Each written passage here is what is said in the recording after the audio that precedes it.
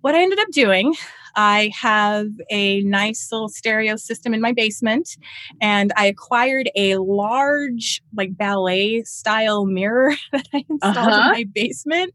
And I turn up my music really loud and I just like go for it. I dance. I just dance and dance and it's dance therapy and it really helps. And I feel like I'm at a show, and that That's amazing. Yeah. That's amazing. That. So it might be a little weird, I guess. No. But okay. No, you talking to us. Okay.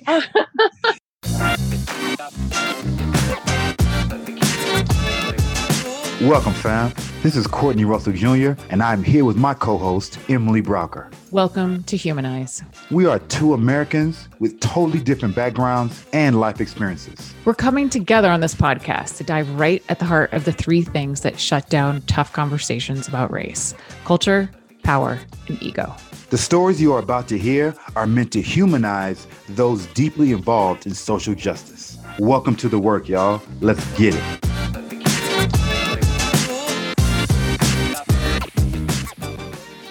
Welcome back to Humanize, everyone. We're so excited to have you here. Courtney and I are here with Katrina Miller. Hi, Katrina. Hello. Hello, Katrina. Hey. Thank you for joining us. I am so thrilled to have you here. So Katrina is a super amazing guest. I heard about the film that she's creating that we're going to tell you about in a second. And I said, I need to meet her and we need to have her on this show and people need to hear what she is working on because it's fantastic. So Katrina is a filmmaker and she's the owner of Black Cat Video Production. And she's been working as a filmmaker and producer behind the lens on a huge range of films for nonprofits, including working with museums to educate through their exhibits. She's worked at, Red Rocks and Boulder Theater. And in 2020, tough year for being out there and making films, she used her time to create short films that document the trials and triumphs that we've all endured since last March. And now this is the part that I'm just super excited to focus on today. She spent the last 2.5 years directing the film production of This Is, in brackets, Not Who We Are. So this is a film that takes a look at a city, Boulder, where I live and where everyone on this call is nearby. It's considered to be the happiest place in America. This is, what the studies have shown. But when you really look at it, you'll see that the majority of the population is white and unaware or indifferent to the fact that many people of color in this community are not content because they feel invisible, tokenized, and even harassed, in her words. So this film is not only meant to bring awareness, but also to give some practical suggestions of how this town, Boulder, is kind of a proxy for progressive towns as we talk today, or maybe all towns. We can discuss that, of how this town can start to become the happy city it's been cited to be. And she strongly believes that media plays an important role to inform and educate. So Katrina, so excited to have you here. We'll obviously leave the trailer on our social media so that everyone, as they watch, can go and watch that too. So welcome to Humanize. Thank you so much. I'm thrilled to be here. Wow. Yeah. Thank you. Yeah. So what we're really going to focus on today is basically racism in a progressive town. Does that sound like the right context? Absolutely. Okay. Sounds like what we're dealing with, the subject of our film here in Boulder. So just a light topic to kick off this morning, Right. Awesome. So how are you both doing this morning before we dive into how we're going to do things today? I mean, I'm celebrity sighting over here, Humanize. I feel really honored to be here with this filmmaker, this visionary. She is using her art to push social activism, which I love, her passion. And so the utmost respect. I really appreciate you. And just in the same vein as Humanize, we're going to switch it up. And I'm so excited that you'll be able to do your thing and take it over, Humanize, and interview us and bring us into your world and ask us how we feel about certain clips that we saw and we were blessed to see in with your film. Yeah, absolutely. Certainly not a celebrity, but thanks for that. That's kind of how I feel on this show with you guys, you know. Aw. So yeah, I think it's a big deal, and any opportunity, like I'm really excited for the opportunity to talk about the film and that you guys see the importance of it and just the bigger picture. It's bigger than Boulder. So thanks for having me. How has it been putting this together in 2020? Like, is it been bizarre? Like, how's that been? Yeah, putting it together in 2020 has been interesting, you know, because we definitely started the production of this film before 2020 happened. But now there's so many other things to work with. Like, I'm also a mother of two very small kids. They're in elementary school. So it's been really hard to try to figure out taking care of them, but also taking care of my business. And now I have to rely more on babysitters to help. So that's been a challenge, as well as, you know, this film had a certain trajectory when it started, but then in 2020, so many things were happening that were visible and just kept happening and kept happening. And it's like, you know what, we need to expand the story and add on to the story. So that's been it. It almost feels like it's not going to end, and it's not. This is just kind of a piece where we're trying to bring awareness. But yeah, so those have been some challenges, just kind of where do we stop? And where do I find the time between being a mom and trying to be engaged in other activist groups and, you know, also trying to have self-care with myself and spending time with my family. So it's been a challenge, but now's the time. So I'm up for it. Has anything particularly helped you balance all those things, or how do you take care of yourself? Okay. I'll tell you the truth. Okay. So you mentioned that I'm a Red Rocks director there, and that's been a part of my life for 7 years, concert videography, concert production. Amazing. And, yes. And I love the excitement and all the fun, the people, the music. I love the scene. And it's been nice as a mom to have this job, because otherwise I don't really get to be in that scene because I'm being a responsible mother, you know? So now I get to go to 4 or 5 shows a week. Oh my goodness. Yeah. Yeah. And they're good shows too. You know, that was my life. My life is probably going to change moving forward after this film. But when that left my life, it actually left this big hole where I missed the loud music, and I missed being able to feel involved and really a part of it by just like cutting to the different scenes and telling that story through the cameramen on the big screen. Like, I really missed that. So what I ended up doing, I have a nice little stereo system in my basement, and I acquired a large, like, ballet style mirror that I installed in my basement. And I turn up my music really loud, and I just like go for it. I dance. I just dance and dance, and it's dance therapy, and it really helps. And I feel like I'm at a show, you know, and that's amazing. Yeah. That's amazing. That. So it might be a little weird, I guess. No. But okay. No, you're talking to us. Okay. That's brilliant how you recreate. I mean, for people who don't know, Red Rocks is like this massive outdoor amphitheater where they have, you know, it's like built into the Red Rocks, and you're under the stars. And so it's a pretty epic experience to be missing. But I love hearing how you filled that gap, that hole. So tell us a bit about your story before we kind of turn it over to you to discuss this topic of today. Tell us, like, you know, where you're from and how you ended up being here and working on this film and speaking to us today. Yeah. Well, I grew up in a small town called Widefield. It's basically in Colorado Springs, but it's way south. Like, it's maybe about 20 minutes from Pueblo. That's where I grew up, and it was a military town, and it was pretty diverse. My mother raised me and my 3 siblings as a single mother for most of the time, and she has been such an amazing influence in my life. She was an immigrant from Panama. My father was African American. She's an immigrant from Panama, Afro-Latina. And she worked so hard to always keep a roof over our head and to make sure that we had everything that we needed growing up. She was always in school. She always had a great job, or maybe 3 or 4 great jobs, working her way up through the medical field to be a nurse practitioner. And just watching her and observing her, me and my siblings, it really built in this work ethic in us, and just knowing that anything is achievable.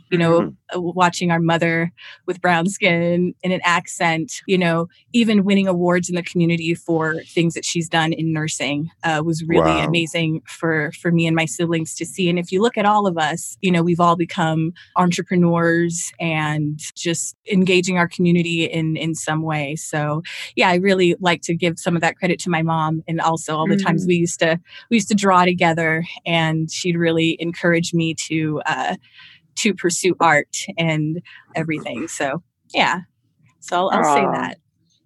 That's amazing. Right. Entrepreneurship is big. Thank you. Thank you. Thank you for that. Yeah. That was awesome. It just gave me chills. I appreciate you. Oh, good.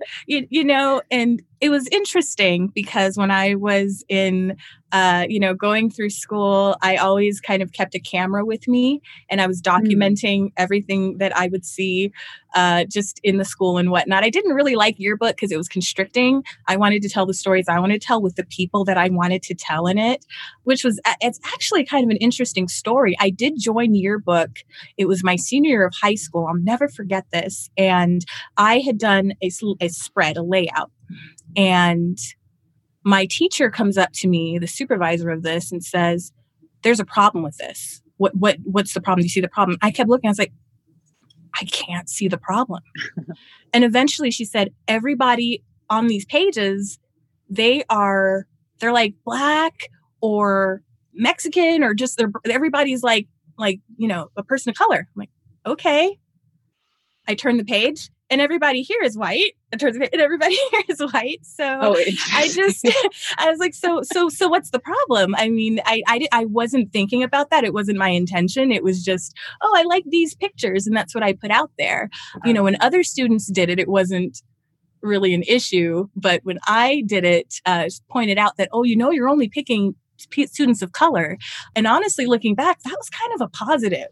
But yeah, she didn't say anything else after that. And I looked at the yearbook, the layout stayed as it was. But, that was really interesting, and maybe kind of the first taste of what the challenges that I might face in the media, as far as this type of stories that I wanted to tell. But to move forward from that, I came to CU and I went to journalism school. I think I got a really great education there, which propelled me to get decent work and to build my business. Being a student at CU Boulder and just living here, and especially from a place that was a lot more diverse, I noticed that it would be days between seeing another African-American person here. And I felt isolated, and I wondered how I would have a life, how I would make friends, or maybe have a boyfriend one day, just because I felt so on the outside of everything living in Boulder. So it's just how I've always kind of felt living here.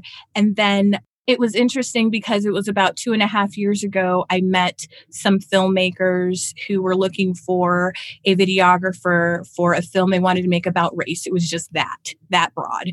And I met with them, and they said, they found out about my resume, that I do this and this and that.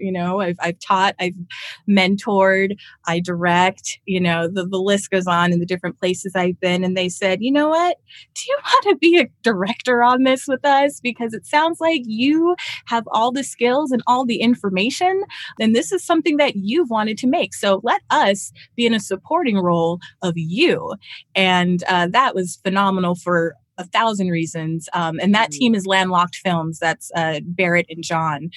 They're incredible people. So that's awesome. No, I love that. I love that. Wow. And then what's the timeline for getting this film out? Summer. We're hoping the summer. Okay. Yeah. It just kind of got to the point. So many things kept happening, and we had to put a cutoff point. And so many people are now emailing us, telling us their stories, and all the stories are compelling. Like it's really hard to pick and choose like what's going to make it for this. But we always have to keep in mind, that the film is kind of, Boulder's just like a microcosm of what's happening in the large scale. So we're trying to find stories that can really illustrate that. Yeah. Well, let's dive into bits of the film and explore that a little bit with you. Yes. Does that sound good? Let's do it.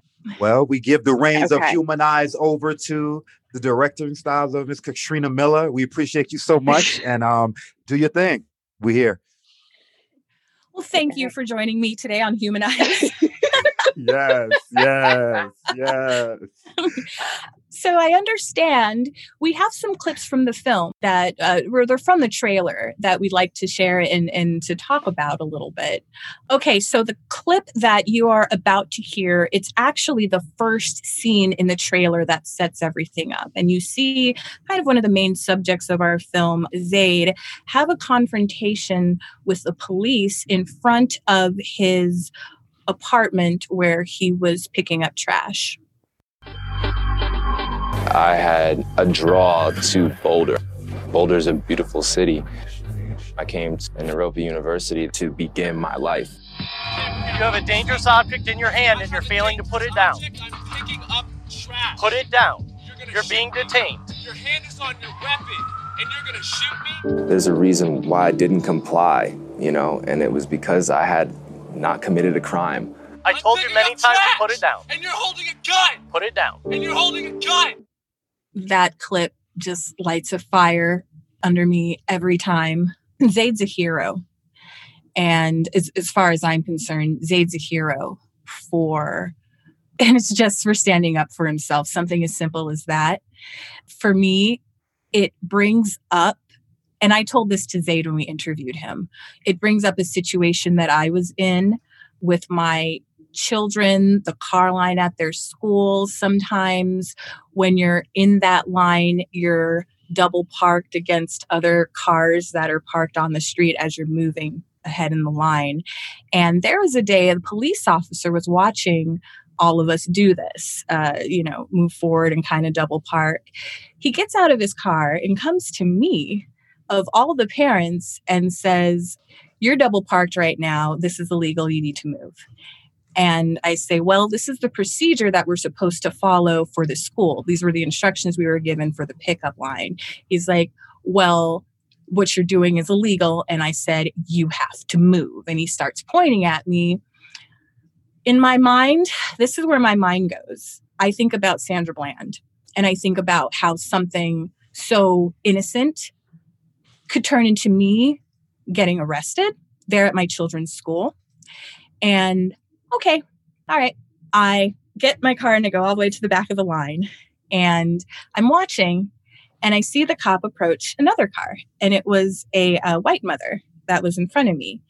And I see them talking, and they're actually talking back and forth, roll down my window, and I hear her say a lot of things that I said. This is a procedure of the school. This is what we're supposed to do. Well, you need to talk to the school then, saying things that I probably would never find myself saying. And he walked away, and she stayed where she was in the line.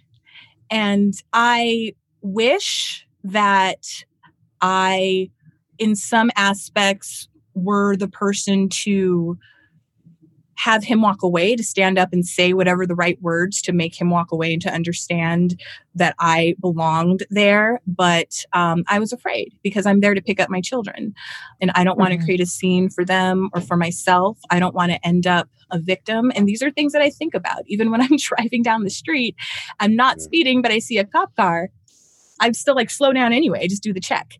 And I told this to Zaid that I was very, very moved by what he did. And I think he's a hero because I feel like I couldn't in that situation, but the fact that he did, and he told me he was he's basically fed up and felt like he needed to. And he doesn't have those things like the children and all that stuff. And so it was his time to do that, which makes sense. And I wonder what your relationship, Courtney and Emily, with the police has been, or if you've ever found yourself in situations like this, or just, what that clip brings up for you. where I was raised, you have a different type of relationship with the police than I'm making an assumption that Emily would have, and so your question was, what is my relationship with the police? Right. And just Yeah. yeah, like your relationship, like your feelings, as I gave that example of how I'm not speeding, but I step on the brakes anyway, Yeah. It's weird because it's knowing that not all police are bad, but not knowing which one is pulling me over at that time, not which one Exactly. I'm encountering at that time. Back then when I didn't do as much research as I do now into the systems of police and criminal justice and the legal system, it always felt to me as though the police had a very difficult job, and that it is what it is. Like, I like to play chess in my mind a lot, and I'm very defensive in my thought. And Mhm. so when I think about when someone asks me as a Black man, like my relationship with the police, you expect me to say, fuck the police. All right, cool. Police were made to catch slaves. So that system is inherently one that's flawed, right? However, the police also, some of them have the type of heart that they do want to serve and protect. Now, can you imagine going to work every day as the enemy in a community that you're sworn to serve and protect? So every encounter could be your last, And so that's how I like to play. So my encounter with the police is, bro, let me tell you, I know your situation is messed up. I know how you feel, but I need you to understand that as a Black man, I need you to know that we need to have a conversation right now. This is how I'm thinking. So I'm trying to play mental jujitsu with this police officer as he pulls me over. Mhm. And even though I'm right or wrong or whatever case may be, I need to see in his eyes, because that's fear. However, the situation is he's fearful with the gun, and I'm fearful with the whole force of the criminal justice behind him. So he can literally do what he wants to Mhm. me in my community and go home at night. And I may not go home at night. So this is all the things that I'm thinking about. So my relationship with the police is one of trying to understand, anger when I think about last year, understanding systems that were in place to make their job difficult, understanding systems that were in place to make it so that I'm disregarded as a Black man. It's just like I do a lot of thinking during those times. So it's a real convoluted question that you asked, like, what's my relationship with the police officer? So yeah, hopefully I answered you. You did. Thank you. Thank you. And I want to hear what Emily's perspective is and what she's had to say, what she'd feel. Yeah. I mean, I feel like my relationship with the police is kind of what it was like when I was in high school, like when I was like sneaking around and trying to I went to a boarding school for high school. We'd sneak around on campus and drink in the math wing or have a cigarette on a roof or something like that. And it was like, uh-oh, hope we don't get caught because then we're going to be in trouble. Like that's kind of the extent of my concern with the police. Like if I'm speeding or like going over the speed limit and I see a cop car, I'm going to slow down, but I'm also going to like act cool. Like it's like nothing pretty much past that kind of high school. I hope I didn't do something wrong kind of concern. And I mean, I can count the number of times I've had an encounter with cops on like one hand, like it's not on my radar, and it doesn't take any mental energy from me. And like, now as there is more awareness of better ways to fund protection of the community, that's definitely on my mind more and more of like, we want our communities to be better and I want everyone to be safer. And I think that we can do that better. But it's more like this is like, I guess it kind of feels like from an outsider perspective because it's not, like we on our episode we're releasing tomorrow, like it's not something that impacts my kids, like it's something that I am concerned about for my community, that it's a pretty uncharged, like I don't feel like I have to defend myself. And I think it would probably be easier for me to talk back, like not to the extreme that you see these, I'm thinking of this clip of a young white guy like swearing at the police, obviously not that, but yeah. Thank you for that. Mm-hmm. And your honesty there. Like, I realize that the question is very broad, but the point of it is just to kind of bring light to the disparities like within the question. And it's not even about how people are necessarily treated by the police, but it's like what we have internalized and what kind of goes on in our mind. There's something a lot different that happens with you when there's an interaction with a police officer than with me or with Courtney, because there's a lot of other things we're thinking about. And that history of how the police were even formed and created is a part of that too, So, yeah. Can you all share a little bit more about the history of how police were created? I mean, during slavery, they had to figure out a way, especially during the revolts and things like that nature, to find and catch slaves. You had individuals, and also too, you had individuals who were free, but police officers were used to bring them back down to the South in order to enslave them.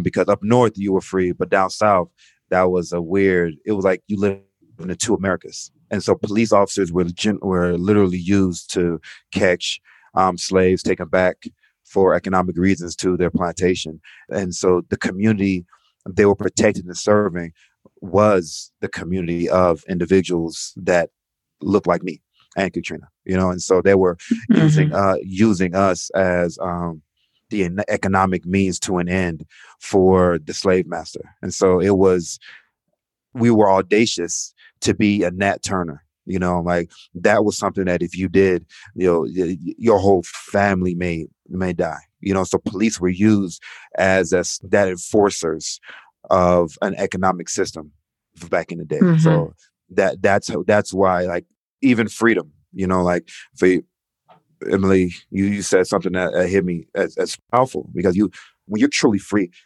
you don't have to be distracted by what can happen to you, because you're living in a situation that's going to benefit you. Now, when you're not really free, but you're living in something like, even the Constitution says 3/5 of a man.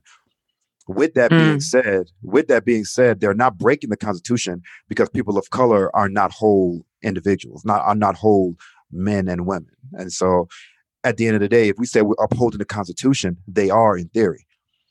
They are upholding the Constitution to the point where they're following the letter of the law, because we're not viewed as humans. And so police, and we always talk about them, every system, but since we're talking about in this question, the law enforcement system and criminal justice and all of that and mass incarceration, that system was built to protect and serve who it was supposed to protect and serve. Everyone else is just collateral damage. And so that's where we are. Yeah, that freedom piece really strikes me, because when I was listening to your response, I was struck that your thought process, it seemed to be, and I don't know if it's simultaneously, but like first you were trying to seek to understand and then kind of navigate the situation. Like that's a lot going on in one moment, when I'm just like, I hope I don't get in trouble. Like that's a really different extent of, that's energy that I get to then figure out other things in my life, whatever that is. That's a really important source of capital, of energy that is freed up. So when we're talking about liberation, it's kind of interesting of how many levels of liberation there are. Yes. Yeah. Okay, we have another clip. The next clip is at a city council meeting where you're going to hear a man named Jamal speak. He is a business owner in Boulder.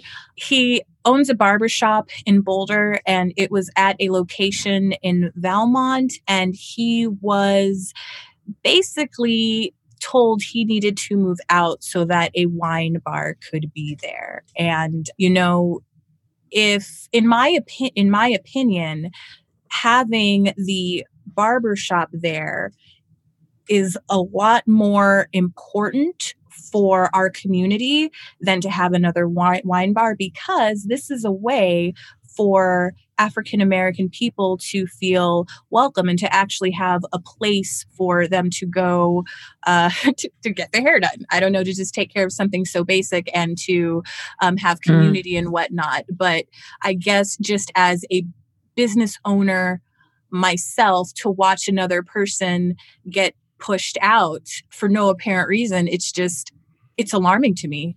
So you will hear Jamal at the city council meeting and what he says in regards to the situation. I'm a business owner. I own property. I did everything you've asked of me, and you gave me nothing.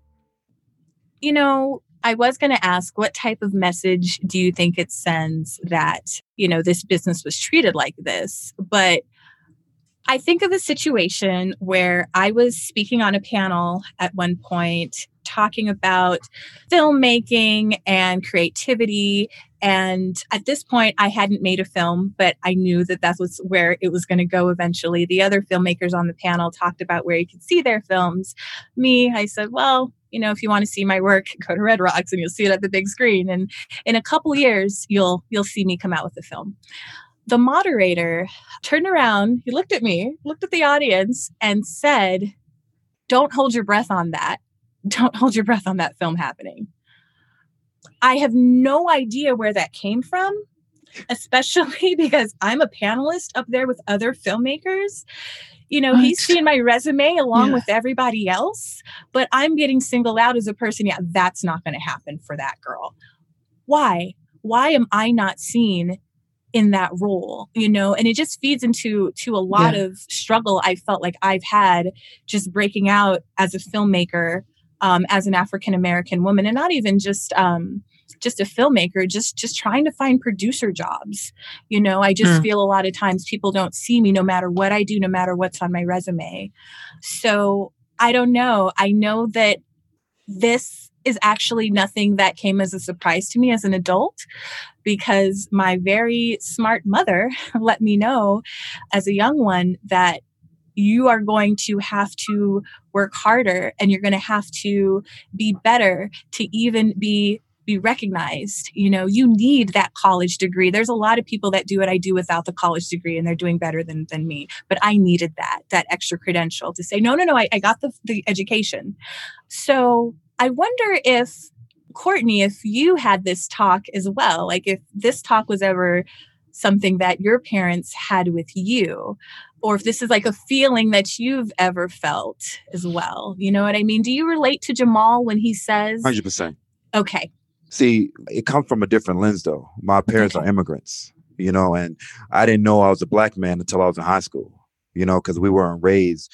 Black is an intervention in the U.S., you know, black and white, you know, and so when you come here, it's just we're trying, as an immigrant family, we're trying to forge something here in the U.S., this great land where we can become something. So my father always said, your last name is Russell. I need you to be emblazoned in some concrete somewhere one day. And by any means necessary, that's going to happen. You know, so I was raised not as a black man. I was raised as an immigrant with the last name is Russell, you know, and so I always had to be better. You know, there was never, if I got a 95, there was never a time where I got a pat on the back. I should have had a 98. I should have got 100 because lives are on the line. You know, my father is damn near killing himself to make sure that we can be here as immigrants and you have the audacity to allow somebody to beat you. And so today, as an entrepreneur, I like Emily knows this, like I laugh and joke a lot. But when we're talking about other podcasts, there is none other.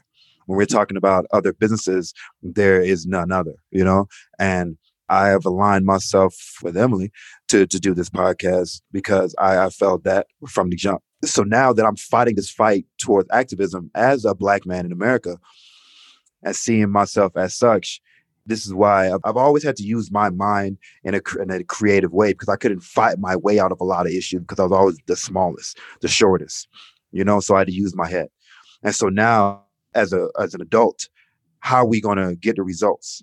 I don't have time to just make you feel good with a speech. I have to create options. You know, I have to make sure that we can walk towards freedom in a certain way where it can show, like, I don't care about you feeling good if I tell you Rah, rah, rah, let's do this. Let's F the police. You can't. And right now, F the police is not going to get any more of us to a place where we got to go. I have to create a situation where we start talking about policies. We have to start talking about Jamal and his entrepreneur exploits. What is it going to take for him to be seen as important as the wine bar? Why is the wine bar much more important than his barbershop? Those are the questions that we should be asking, and not just being emotional. And I understand why, as people of color, we're emotional. But now is the time. The days of Martin being emotional, give you a great speech, Malcolm give you a great speech, all these other orators giving you great speeches, those days are done. What are we going to do? What's going to happen now? You know, because COVID brought up so many things for people of color. And as a doctor, it hurts me to my soul that now people are seeing the inequities and disparities of the culture. You know, so it's deeper than why couldn't he have had his place there, and why can he feel welcome? What is feeling welcome? We've never felt welcome here in America. Feeling welcome, I don't even know what that feels like. You know, and so my form of therapy is laughter. You know, it's not that I'm happy, is that the only way I'm gonna get through this is if I'm delusional enough to smile and try to figure out a solution through these smiles, you know? And so feeling welcome to me, like, what is Jamal going to have to do to feel welcome? That is a question that Jamal is going to have to work through.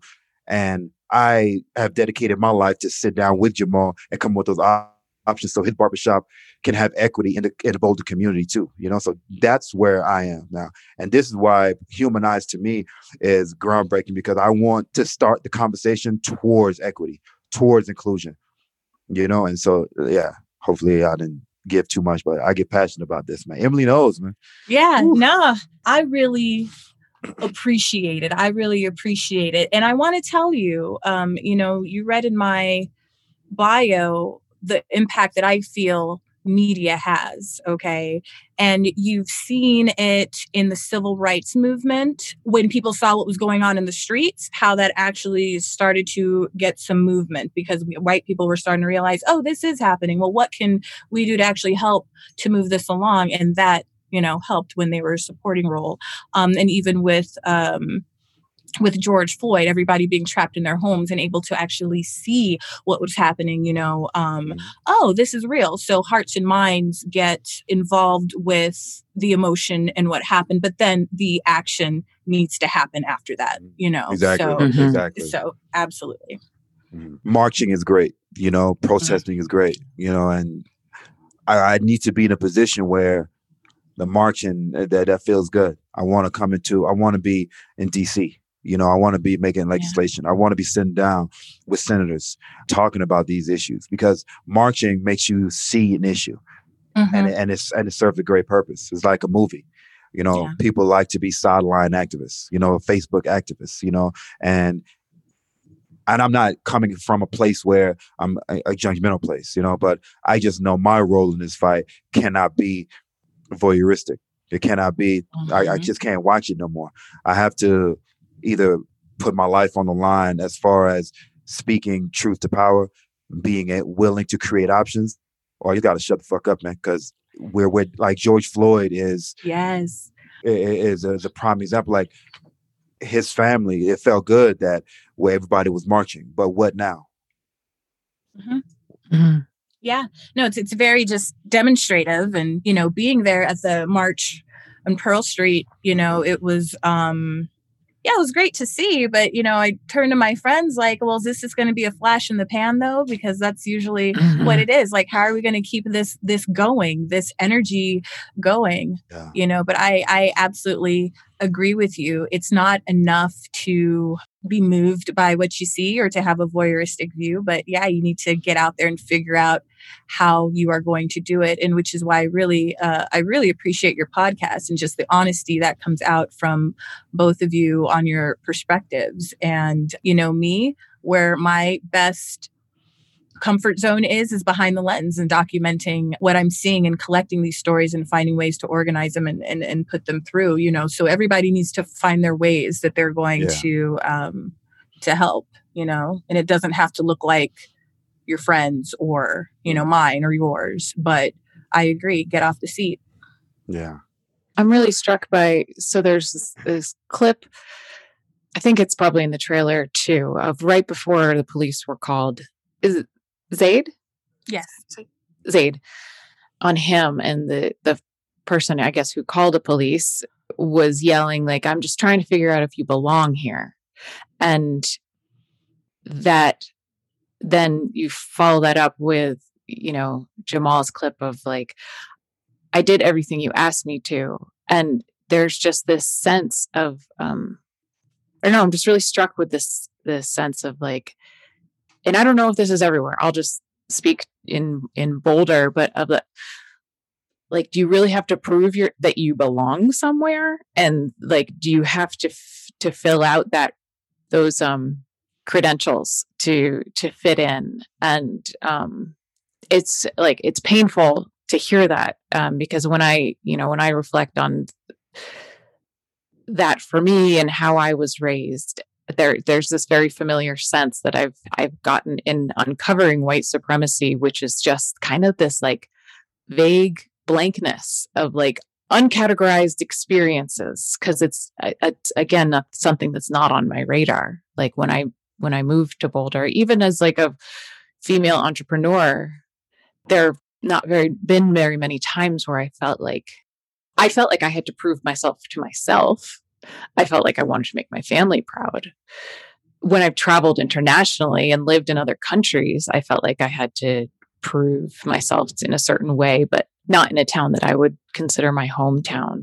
And it just seems like this endless, and Peggy McIntosh just wears this endless invisible backpack of energy that's then freed up, of comfort for me as a white person, that's freed up to then use and invest in other ways. Cause I don't have like a particular consciousness around that for myself or that for other people, unless I like turn to and listen, and like, I feel like that's where story and film is so important, is to create that movement to turning to and listening. And I'm so excited for your film to come out and see what the community does with it, like where going from those marches and people are riled up to like, to be honest, I've sent out a couple emails trying to get support for your film and I haven't gotten any responses. Yeah. And I'm like, what the fuck? Mm-hmm. Like everyone wanted to be on board and aligned with social justice. And now when it's like, okay, you're going to have to risk yourself to create a space for these conversations to happen. And we don't know where these conversations go. When Courtney and I hit record, we have no idea where the conversations are going to go, And when we listen to our podcast, we're like, oh, we said that? Like but I think that's like, that curiosity and willingness to open up those spaces is such an important part of this next step as we get to formulating those next policies, like that's like the in between of like, okay, we can't keep addressing the same situation with the same mindset. So then we'd have to have these conversations to then expand and disrupt, and then we can look at the policy. So I just feel frustration on that end of like, move past the performance, Yes. This actually just makes me kind of want to go to another clip that I have, which really speaks to that. If you really have the good intention, you'd step back and let us lead, and then you would play a supporting role. So we don't only want our film to just talk about what we all know is going on. We actually want to give suggestions on what to do, where we should move forward from here.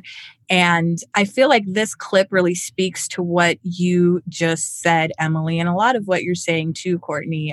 About things that are more demonstrative or performative. And then when it comes down to it, the change, it's not really there. So I want to give you another example. I'm big on anecdotes here. Okay.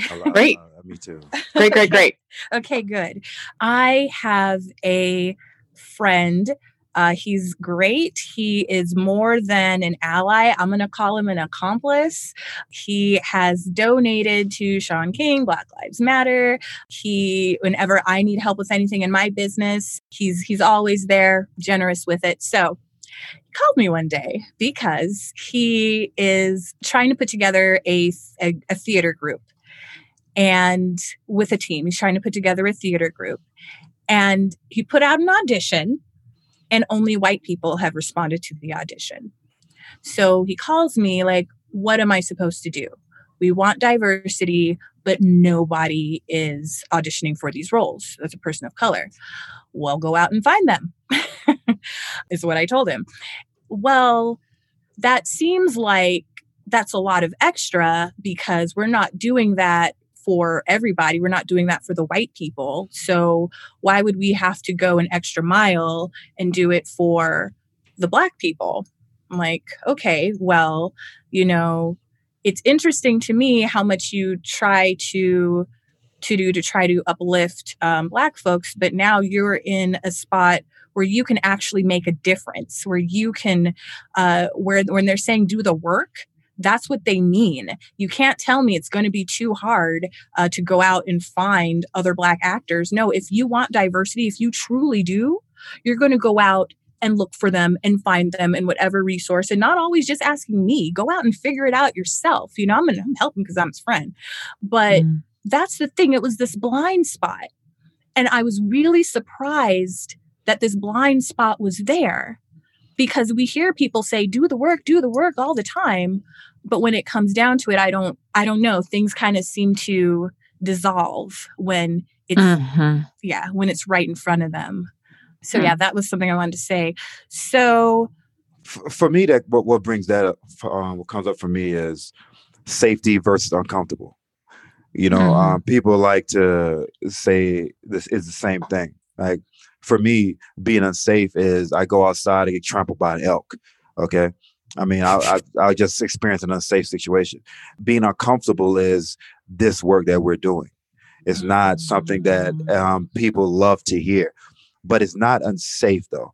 Now, are you willing to give up the uncomfortability that you may be looked upon in a different way for what you know is right? Are you cool with being uncomfortable, moving from voyeurism to actual work? That's where I think it is about the work that we do. Is like everyone wants to make sure they know what's right. Everyone knows right. Slave owners knew what was right. But it starts to become uncomfortable when you start touching my pockets. You start touch economically. Like, I'm not going to help them Black people when now I'm going to be poor. You know, I can't do that. It always comes back to a question. Are you willing to risk what's uncomfortable for what's right? That's just, it comes down to it for me, you know? And so, but absolutely, that's what you have to wrestle with yourself, you know? But that's what brought it for me. Yeah. Yeah, I've had interesting experience lately with getting reactions from people listening to this podcast about, I've been meaning to touch base with you about this, Courtney, and wondering, I don't know, maybe this is the right space to bring it up. Maybe it's not. But there's been a lot of things that have been saying that I feel uncomfortable saying, like just admitting, you know, whether it's talking about, like just admitting, basically confessing my privilege, bringing attention to things and vocalizing it that are uncomfortable for me. And I am concerned about, Courtney, your reaction and, you know, whether, you know, saying that, there's a couple different things that come to mind, you know, like on one episode I said, you know, I'm not willing to die for this, you know, for social justice. Like I'm not in that place. You know, my kids come to mind. And I'm getting pushback from white friends, like kind of a tone of like, you really shouldn't be saying that. That's insulting to admit your truth. And I can't sort that out. I'm like, who is that?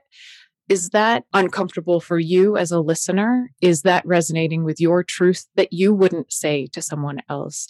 I don't know. Like, in some ways I don't, you know, because I'm so conflict avoidant. I don't want to be in a situation where if I say to you, Courtney, you know, like I know your sister had to have a talk with her son about the police. And that's a talk that I've never had to have with my kids. And, you know, I don't want to have that with my kids. Is that uncomfortable for you to hear that discomfort that I experience? Or is that like what I've heard from some of our BIPOC listeners is like, it's affirming to hear you like finally acknowledge that that's the truth. I hope I'm making sense. I'm kind of just you are. No, you are. I love the truth. You know, I love the fact that this is why I work with you. You know, if you were on here saying that everything is great, I'm colorblind, I'm willing to die for this, and that wasn't your truth, I would be like, yo, I'm not going to work with you. I don't even want to talk to you. You know, like, because there's going to come a time where we're somewhere, we're doing something, and all I have is my name. All I have is my reputation. You know what I mean? I feel I'm a leader, you know, and I need to leverage everything I have, including my reputation, to save lives. And a person that I'm partnering on a project is lying. That's a reflection on me, you know. And I couldn't do that. You know, I remember, for you to say that you're not in a place where you're willing to die. Of course, I am in that place. Though. You know, it's not even a question for me. If someone happened with me, you were out somewhere doing something, and something happened to you, I would die for you.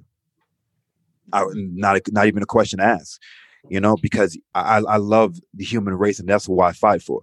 I've sacrificed everything in my life for progression and liberation and freedom up until my life, you know. And so, with, like we say in the hood, when it's time to show up, it's going to have a time when you have to show up. And if you don't, now from that day on, you bullshit.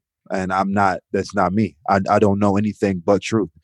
And so if you were not as open with your insecurities, and because I have insecurities, you know, I have vulnerability, I have blind spots, I have ways I need to grow.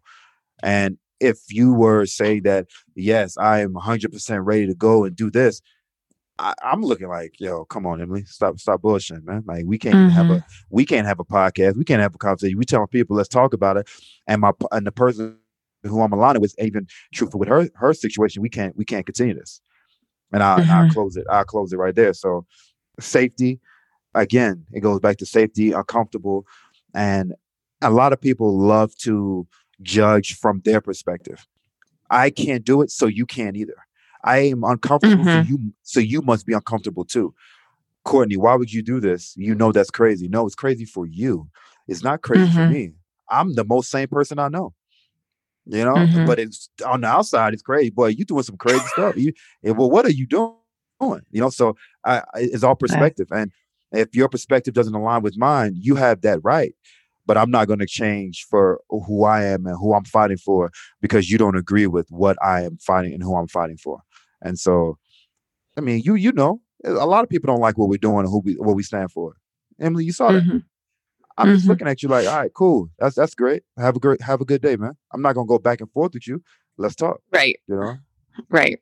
And I want to add, you know, it took me a while to get back to you about getting on the show. That's because I really had to do some research. You know, you were the first face I saw, Emily, and it was like, okay, well, what is this conversation going to be like? What does she talk about? You know, what is she saying? And it was so refreshing to listen to the podcast and to hear that. The vulnerability and the honesty and whatnot. And just to, you know, if you're calling out real situations and real things in yourself a lot of times. And I think that's great because I've seen so much of the opposite. And the opposite is what is, I think, keeps holding us back in a large way from real equity, is that a lot of people don't even want to have the conversation. They're uncomfortable to have the conversation. And so if a person starts bringing up these things, even saying the word, you know, racism, people just automatically just get defensive and like, how can I make myself look like the best person in this scenario here? Or like really separate myself from that type of history or whatnot. People just get so defensive. They shift in their seats and whatnot. But how we're going to solve this is to not be defensive and say, I'm not racist. How could you say how could you say what I did was wrong? And listen and figure out how can we move forward together. You know, you're right. I acknowledge all the things that have happened, are still happening. How do you feel? Let's move forward together. And that's what's important. So I guess just my main point, Emily, is I think it's great. And when you say things like, when you're honest, like I wouldn't die for this because I just said the same thing. Okay. Because I'm a mother.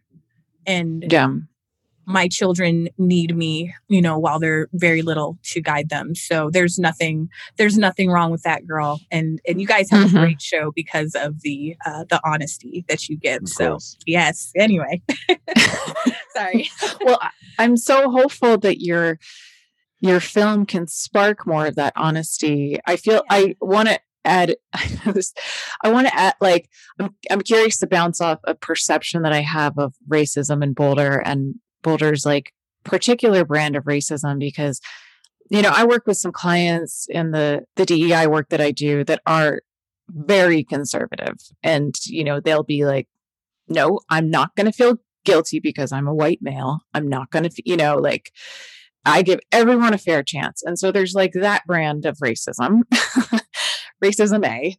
And then I feel like in Boulder, where there's so much emphasis on spirituality and spiritual growth and being good and awakened, that what I hear a lot here, as I feel like it's its own little brand, and maybe people in other areas of the country have heard this, is like this response of like, oh, I own that.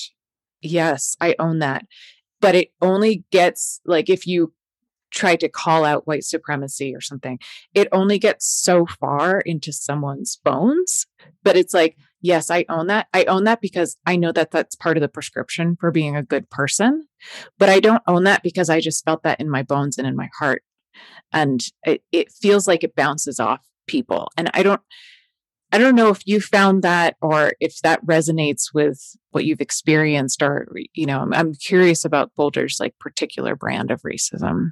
Well, again, it just really feels like a lot of people are blind to it because it's something that just is not affecting them. I mean, it's just, for me, as simple as that. I've actually worked at a church for 10 years. I run the video department at a church in Boulder for 10 years. So I hear a lot of things like, and not from the leadership there, but a lot of things just in passing of, oh, well, I don't see color, I see souls, and, different things. And I can see that these people are maybe trying to come from a good place, but they don't understand that it's not a good space. Again, there's that blind spot and this disconnect, because when you are only seeing us as souls, and you're not seeing what's happening to us because of our skin color. Like, this is a real thing. It's not something that we're making up. This is happening because, because we're Black. It's a very frustrating thing for me to hear, but I don't know. I don't know what to do with it. When I'm met with that type of a thought, I let people know every time that is not helpful. We need to see this and recognize this, have awareness. We need to be color conscious, and we should celebrate each other for our different ethnicities and where we're all from. So that, and with that, we can make a change from that basis. But this whole colorblind nonsense, I mean, that's not helpful at all. So. And Exhibit A, when Emily, you spoke of the white male that is saying, I should not feel guilty for being a white man. He's right. He couldn't pick and choose whether he's white or Black. The situation starts to get kind of crazy when individuals don't say, you know what, I benefit from here, and I benefit in America from a system that was created to make sure I was comfortable, to make sure I feel welcome. So it's kind of my job to say, I'm going to use this privilege, because privilege is not, when individuals say, you have white privilege, they're not cussing your mama out. Like, there is not a bad thing. You were born with privilege. Just like you couldn't have chosen when to be born, what time were you going to be born. You weren't there with your mom and daddy when it was doing the thing to get you here. So how do you feel as though it's your fault when at the end of the day, you are a white male? At that point, you need to recognize, though, the awareness should be leveled in your mind to say, I am a white man. I have certain things that will never affect me. So it may be my job to address them in a way that can make it equitable for all. So that's where I think the issue is. Not just the fact that you're a white man. Nah, that's not the problem. As we're wrapping up here, I think probably a lot of our listeners would like to know how they can support your work, where they can see your work, what the next steps are, how can they be involved? Yeah, absolutely. Well, This Is Not Who We Are. We have a website where you can go in and learn a little bit more about the film, the characters, all the different filmmakers. And, there's also an area to donate, which would help us to get this film done even faster and make it even better. Okay. We've all just kind of been like putting all of our little resources together. And then we realize that, hey, maybe it looks like there's people who want to get behind this and we can make this even better than we ever imagined. So that's what the trajectory that we're on as well. So, and I also have my own business, Black Cat Video Productions. I have a website of the same name. Please check me out, because I've pretty much done everything in this industry, even wardrobe. Mm-hmm. So, and I love to talk about media and I love to network.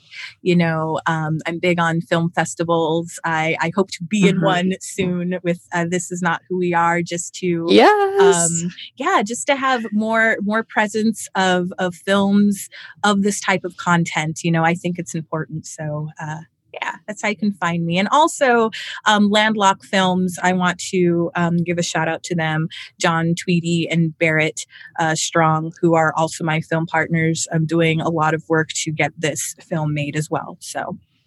Mm-hmm.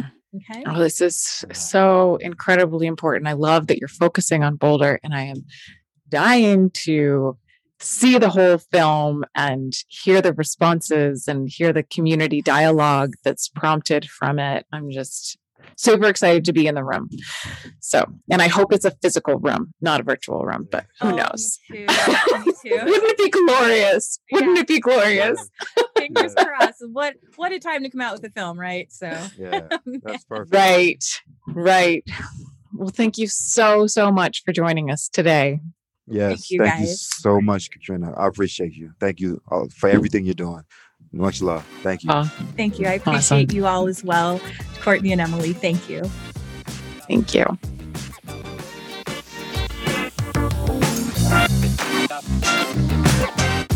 Thanks for joining us on this episode of Humanize. Please remember to like and subscribe to our podcast so you don't miss an episode. Join us on Instagram or Facebook to continue this conversation at the Humanize Podcast. Let us know if you want to learn more about the professional trainings we offer. And of course, tune in next time as we continue the work. Thank you and much love.